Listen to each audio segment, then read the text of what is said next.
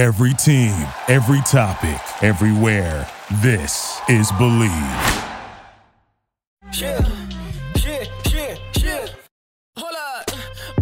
What is up? What is up? My name is Jake Iggy, or Iggy for short, and this is Iggy Sports Talk. Thank you so much for tuning in to another episode. And if you have not yet, make sure to go over to Apple Podcasts, Spotify, Google Podcasts, or wherever you listen to your podcasts and subscribe to Iggy Sports Talk so you are notified when every episode is released. Now let's get into this week's episode of Iggy Sports Talk. I am here with Danny Vietti, who is a senior social producer at CBS Sports and the host of the Wake and Rake podcast with former MLB player Will Middlebrooks. So how's it going, Danny? It is a delightful time to be alive, Jake. We're coming up on this last week here. A lot of teams still in it. I mean, we got Mariners, Red Sox, Yankees. I mean, it's a good time to be a baseball fan. Good time to be alive, man. Thanks for having me. Yeah, absolutely. And like you said, it's a great time to be alive. It's scoreboard watching season. And for people who don't know, right now, the teams that are in the playoffs are the Dodgers, the Cardinals, the White Sox, the Astros, the Rays, the Brewers, the Braves, and the Giants. And one race that is tight, and it's really been tight for like the last month, is the AL wild card, as the Yankees and the Red Sox have been going back and forth on who has the first wild card, who has the second wild card. And now the Mariners and the Blue Jays are just right behind them. What Seattle's doing this year is, I don't want to say it's as impressive as Boston or New York because their numbers aren't quite up there, but maybe that makes it even more impressive because one stat really sticks out to me. Fangraphs, they have a formula. I don't want to bore anyone with the numbers and how they calculate it, but Fangraphs has a formula for clutch performance. So like high leverage situations, runners in scoring position, late in games, stuff like that. That's how they calculate it. In Seattle this year, last I checked, as of last night, it was a 9.31 clutch rating. The next team after that, I mean, the second place team in the clutch rating, it might have been Boston actually, but that next team, it was like 3.3. So Seattle, their clutch rating is 3 times as many as any team in baseball, and that's incredible. And at first glance, I kind of motioned over to my dad who was sitting next to me, and I was like, "That's kind of lucky. Are the Mariners just getting lucky?" And he was like, "Yeah, but it's not as if, he was like batting average on ball in play, stuff like that." He's saying it's not as if they're just having duck snorts flying into left and right field every time the ninth inning comes around. Like, no, they're making their own breaks. And I kind of thought about it, and I'm like, you know what? Yeah, like make your own luck, basically. And so that's what Seattle's doing. They have a really good bullpen. Their starting rotation doesn't always pitch deep into games, but they're good enough. Chris Flexen, what a great story. He's been went overseas, and now he's been a really solid piece in that rotation for him. And they've been able to sustain it despite Yusei Kikuchi really falling off a little bit in the second half. He was named an all-star for the first time mid-season here. In the second half, he's really struggled. They were hoping to get Justice Sheffield to kind of come along and be another piece in that rotation. They ended up sending him down this week. So they've been able to do this and to have success. And they've been able to beat the Oakland A's 10 straight times, despite not really having a elite arm in that rotation, not really having a lineup that's going to scare too many people. But 1 through 9, they're clutch, man. And they have a lot of fun on that team. They're a fun team to watch. I agree. They're one of the most young and exciting teams that are, in my opinion, going to be very competitive for the next 5 to 10 years. And I even saw on your Twitter, I think it was either today or yesterday, you said, I asked somebody what player on the Mariners other than Kyle Seager can you name? And you said, somebody said, who's that center fielder, Lewis? And the only reason people know that is because he won the Rookie of the Year last year. But their team, looking at the Fangraphs projected record, they projected them to have a record of 72-90. And I actually saw Jared Carrabis. He was talking about their drought. And I actually didn't know this, that it's the longest playoff drought in North American professional sports. And it really is incredible that the last time that they made the playoffs, they also broke the record for the most wins in the regular season. And so this is going to be incredible if they're able to overtake the Red Sox in that wildcard spot. They're so ahead of schedule, too. That's what you got to take into account. Because let's say Seattle misses the playoffs, they fall short, which would suck, and Seattle would be pissed, and there'd be another year of no playoffs, which would it'd be brutal. It'd be another heartbreak up in Seattle. But when you consider their farm system, they have one of the highest rated farm systems in baseball. Julio Rodriguez is not up on the team yet. Jared Kelenic is finally starting to find his way here. Over this last month. He's finally starting to find his power. He's going to eventually turn into a hell of a player one day. And then they have some arms too. Like I said, Justice Sheffield is not one of their top rated prospects anymore, but they're hoping he makes advancements. And then they have some arms in their farm system as well. So Seattle is ahead of schedule. They're very similar to Toronto, but maybe they're just a couple of years behind Toronto. Like they're not quite there yet. And I don't mean any disrespect by that.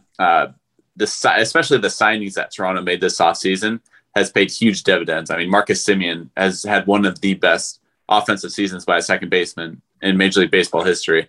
So that lineup is absolutely stacked. So I don't mean any disrespect to Toronto when I say that. I just mean when you consider their farm system, what they're looking at, what you're projecting later down the road, Seattle is on a very similar path as Toronto was maybe a year or two ago. Right, but like it's something where when you think about the Blue Jays, you immediately think of Vlad Guerrero, Bo Bichette, like you said, Marcus Semien as well. And it's crazy to even think that the Mariners are a half a game ahead of them right now, especially with how hot the Blue Jays have been throughout this past month. And you brought up their farm system. It was kind of cool because I got to meet Jared DePoto when he was the special assistant for the Red Sox. And he was a guy who, with the Angels, didn't really have that great of a farm system throughout his time as a general manager, usually relied on spending money in free agency. But it's incredible how he's been able to build up this Mariners team. I think with over like 250 trades, he broke a record a year or so ago, just with being able to build up this team after they've just not been able to do anything over the past 10, almost 20 years. Well, I was critical of their trade deadline too. 1 second.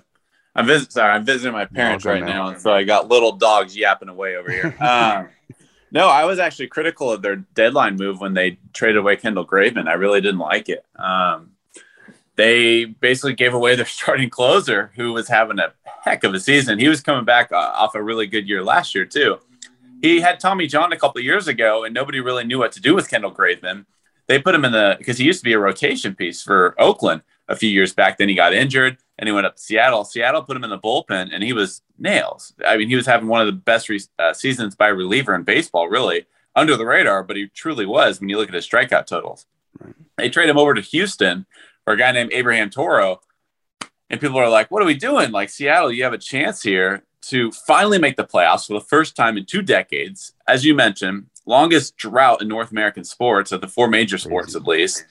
And you're trading away your starting closer. Like, what are you doing? So I was super critical of that. And to this day, I'm still critical of that. Because if you truly want to compete and you truly want Abraham Toro, you trade one of the guys that's not going to make an impact on your team. Kendall Graveman, if they would have kept him around, he would have still had an impact on this team. Mm-hmm.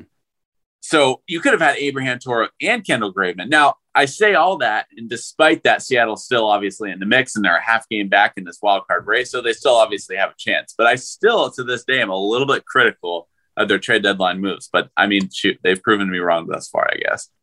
Yeah, I agree. I mean, you could also say the same thing about the Red Sox. I found it really funny, especially when you heard Red Sox Nation saying, well, I wish the Red Sox did something, maybe they would be a little bit more competitive. And then when you look at Bobby Dalbec, who's been one of the best players in the league, and same with Kyle Schwarber.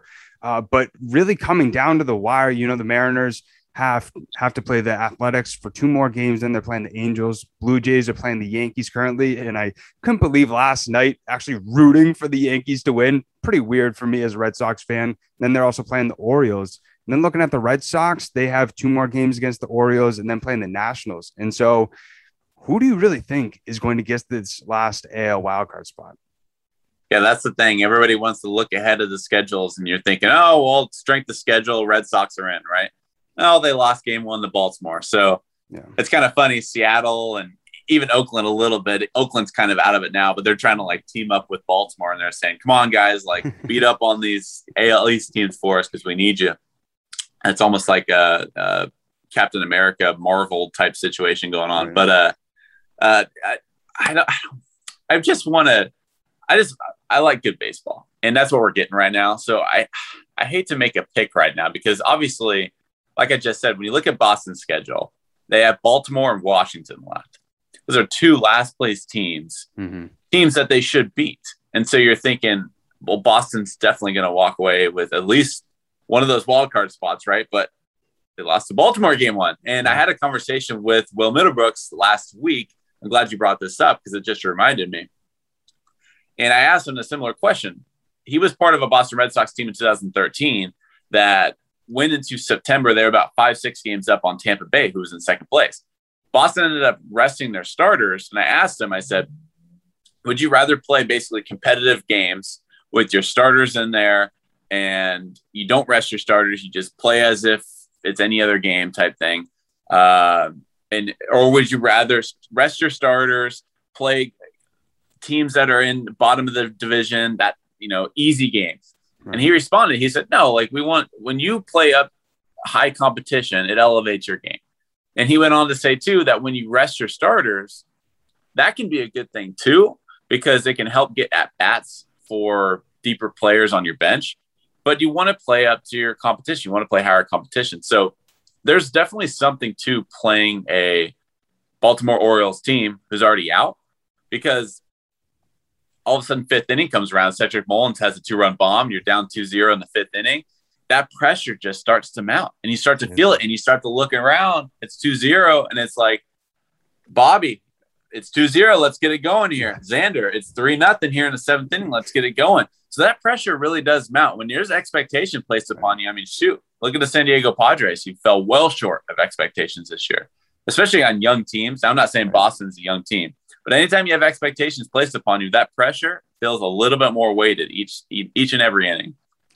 Yeah, it's really weird, looking at how the Orioles sort of are, how the Red Sox have to get into the playoffs. It reminds me so much of 2011 and the heartbreaking game where Kyle Crawford, missed that diving catch. And, also Evan Longoria hit that walk-off home run for the Rays. And obviously the team doesn't have as much expectations as that team did with Kyle Crawford and Adrian Gonzalez. But yeah, it's definitely going to come down to the wire. Like you said, I love good baseball as well. And as much as I want the Red Sox in, as a fan, I'm just happy that they played well this season. I'm just happy that they weren't a 500 team like everybody expected. But, you say that, but, and I 100% believe you, by the way, but all of a sudden, all these Boston Red Sox fans coming into the season, the over-under win total for the Red Sox season, I think it was 81.5 coming into the year. And so all these Red Sox fans, once like the All-Star break, they're in first place, everything's good. And we're like, oh my gosh, we don't care if we don't even make the playoffs. This is a success story. And now we're in September and they might not make the playoffs. And all of a sudden Red Sox fans are like, okay, this isn't okay anymore. It's just kind of funny how that script flips. Well, yeah, I mean, and the thing is I had a lot of people be like, Jake, that's why it's a 162 game season. But I had that New England confidence, cockiness in me. I'm like, well, you hate us because you ain't us. And, now it's kind of biting us in the butt. And also, if you look back like 8 days ago, the Red Sox were on a 7-game winning streak and then they get swept by the Yankees.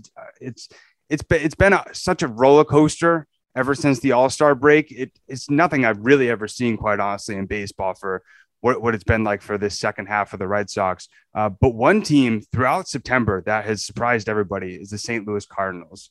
They just won their 17th game in a row last night, tied for the most consecutive or second most consecutive in the NL history. And it really is incredible seeing how much energy this team really has. And I said it this morning, if the Red Sox get eliminated, I'm rooting for this team to win the World Series. It's funny, St. Louis's story. And this is my biggest takeaway from this team is the age factor. St. Louis has one of the oldest rosters. When you look at their average age, they have one of the oldest rosters in baseball, not just among contenders, but in all of baseball. And then you look at the rotation. It's not like guys like Jack Flaherty is being dealing for him. No. It's been Adam Wainwright, who's 40 years old. John Lester, J. Happ, 39, 38 years old. Miles Michaelis came back from injury. He's 33 years old. Mm-hmm. And then they're hoping to get Jack Flaherty back in the mix. They're hoping to get Dakota Hudson maybe to provide some type of boost, if not the rotation, then the bullpen. Those are their only young guys, but they've been able to sustain this much success and go on a 17-game winning streak with old dudes. I'm talking old. I'm not talking 33. Like a lot of people are talking about the Giants. Oh, they're an old roster. Buster Posey, Brandon Crawford. they are older when you consider how young this league is. But those guys are Buster Posey's 34 years old, Brandon Crawford 34 years old. The Cardinals are doing this with 38, 39, and 40-year-old pitchers. Yeah, that's what's incredible to me. That we knew that division was going to be a little soft, or at least we expected it to. All of a sudden, the Reds were very competitive this year. The Brewers have completely taken off. The Cubs eventually ended up falling off. But, yeah, just so much credit goes to the St. Louis Cardinals. They have not had back-to-back losing seasons in decades. It's always a good time to be a Cardinals fan because you're never going to be out of it. We should have known this going into the season. Once St. Louis was falling off and San Diego was, yay, we're winning and we got the wild card all wrapped up, we should have known that St. Louis was going to become, charging down the hill come September. And here we are. It really is crazy thinking about that 2010, 2011 seasons and how, I didn't really, if you told me that in 2021, that Matt Carpenter and Adam Wainwright were going to be playing against Brandon Crawford and Buster Posey, I wouldn't believe you. And I thought about that this morning. I'm like, just watching MLB Network. It's crazy how both of these teams are still so good with pretty much the same players that were good in 2010, 2011, 2012. Yeah, I mean, you could definitely make the case that they wouldn't be there had they not had these big acquisitions. Though, I mean, Tyler O'Neill, my goodness, how good has he been this year? Don't want to call him an acquisition. It wasn't as if it was a midseason trade. I was more so referring to guys like Nolan Arenado. Mm-hmm. But Tyler O'Neill, he has the sixth fastest average sprint speed in baseball. It's faster than Tatis. That's faster than Ronald Acuna. And he also has 30 home runs plus to go along with it. Pretty freaking impressive. I mean, there's not too many outfielders in the game. We were talking about Cedric Mullins earlier. Right. He's one of, I think, 4 or 5 active players with a 30-30 season. Tyler O'Neill is one of about a handful of players. You can count them on one hand, maybe 2 hands, who can run that fast and also have that much power. So I know Goldschmidt has been leading the charge. Arenado, he's their headliner. Him and Goldie are. But Tyler O'Neill, what he's doing out in the outfield. Harrison Bader has all of a sudden found his stroke at the plate too. So their lineup's clicking now. It took them a while, and they're doing it with old dudes. Their bullpen's a little bit younger, but they're doing it with old dudes in that rotation. They're doing it with old dudes in the lineup, Yadier Molina. But, yeah, their lineup's finally starting to find their way, and they couldn't have picked a better time to do it. Yeah, I agree. And then another team like you brought up in the Giants, who have really been taking the whole league by storm throughout the entire season. I mean, all we heard about at the start of the season was the Padres and the Dodgers, and it all made sense because they essentially, if you looked at both of their rotations, both of their lineups, they had multiple all-stars. And then when you look at the Giants, an aging team that has some mediocre players and some low-level mediocre signings. At least that's what it looked like from just on paper. And you made a great tweet a few weeks ago talking about how incredible Farhan Zaidi has really built up this team since 2018. Looking at that, they finished in 2018 4th in the NL West with the 27th ranked farm system.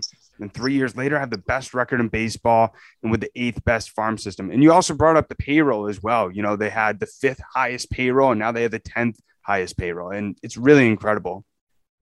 It doesn't make sense. Seriously. To shed salary, boost your farm system, yet also be a winning team. Those 3 things, they don't add up. Like, that's not baseball. You can talk about sabermetrics and mathematics. That doesn't make sense. No. And Farhan Zaidi has been able to do that. He was hired in November 2018. Like you just mentioned, he has upgraded each of those categories. Yeah. There's really not another general manager that could say that to upgrade in all 3 of those categories in that time span. There's not another general manager that can say that in baseball right now. Right. They have 12 guys on one roster who have set career highs in home runs this season. 12. Like, there's only 9 players that play the field on a given day, and one of them's a pitcher in the National League. They have 12 different players with a career high in home runs this season. Brandon Crawford, Buster Posey did not set a career high in home runs this season. But Mauricio Dubon, like guys that they're bringing up from the minor leagues up and down, they're setting career highs. Tyro Estrada, who nobody knew was even in the league anymore, he set a career high in home runs. Darren Ruff, he played overseas in the KBO for a couple seasons. He's having a monster year. He's platooning. Unfortunately, Belt was not injured, but he was platooning with Brandon Belt at first base. He's had a monster season. An entire front office. I don't want to say they've reshaped their organization because they're not too many years out, from winning 3 World Series in 6 years. But they was an older organization. They had an older manager in Bruce Bochy. They were a little bit more traditional in how they went about their doings. They've completely reshaped this organization, yet they've been able to keep a lot of their core together with Brandon Belt, Brandon Crawford, Buster Posey, and they've still been able to rack up 103 wins. I think they're up to now, which is incredible. They've been the best team after the first month of the season, after the second month, third month, fourth month, and now we're in September. They've been the best team in baseball from start to finish, no doubt. Yeah, it's really incredible. Another guy that I didn't even know who he was Wade O'Neill. I'm like, who the hell is this guy? I'm like, wait, this guy's hitting 270 with 18 to 20 home runs. And I had no clue who he was. Lamont Wade.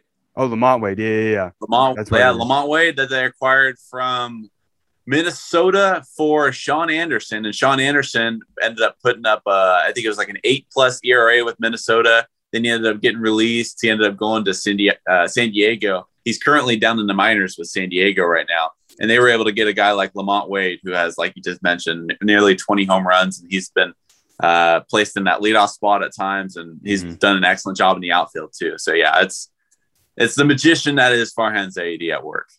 Seriously.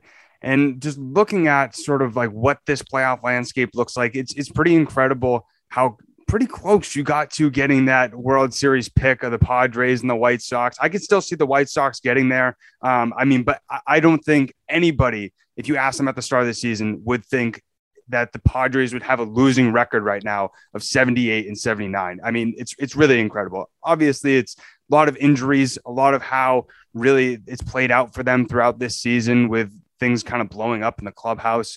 And it's going to be really interesting to see sort of what happens throughout these playoffs. But I want to ask you, who do you see playing in the World Series?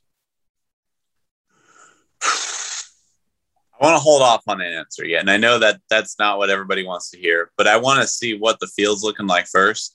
Because if Boston or New York or Seattle, one of those teams doesn't get in, which one of them won't, that shakes things up for me. You know, like I could see New York or Boston get really hot. I could see Seattle's got limitations, but maybe Seattle gets hot. I just want to see the field before I make a selection. I will say this.